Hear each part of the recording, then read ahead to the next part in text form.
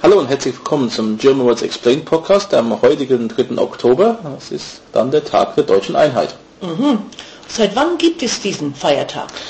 Seit 1990, also 3. Oktober 1990, Tag der Wiedervereinigung. Und gab es den Feiertag auch vorher? Ja, es gab einen Nationalfeiertag, sagen wir so. Und zwar im alten Bundesrepublik im Westen am 17. Juni. Und in der DDR-Gebiet dann am 7. Oktober, der Tag der Republik. Okay.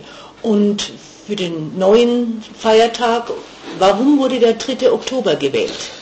Der Tag wurde einigermaßen willkürlich gewählt. Der 3. Oktober ist der Tag, an dem die Wiedervereinigung vollzogen wurde zwischen der BRD und der DDR.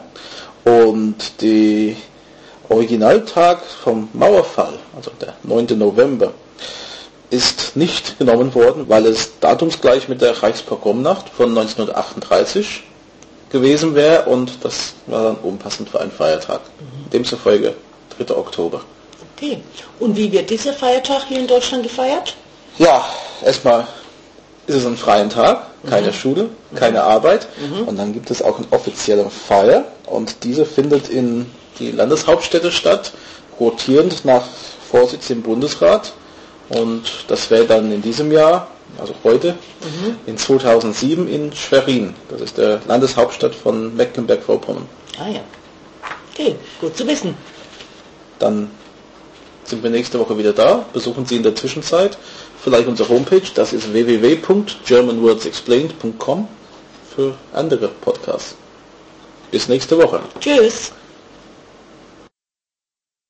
German Words Explained is a production of allthingsgerman.net and pensionssprachschule.de. Responsible for the content, Graham Tappenden and Maria Shipley, 61440 Oberursel, Germany.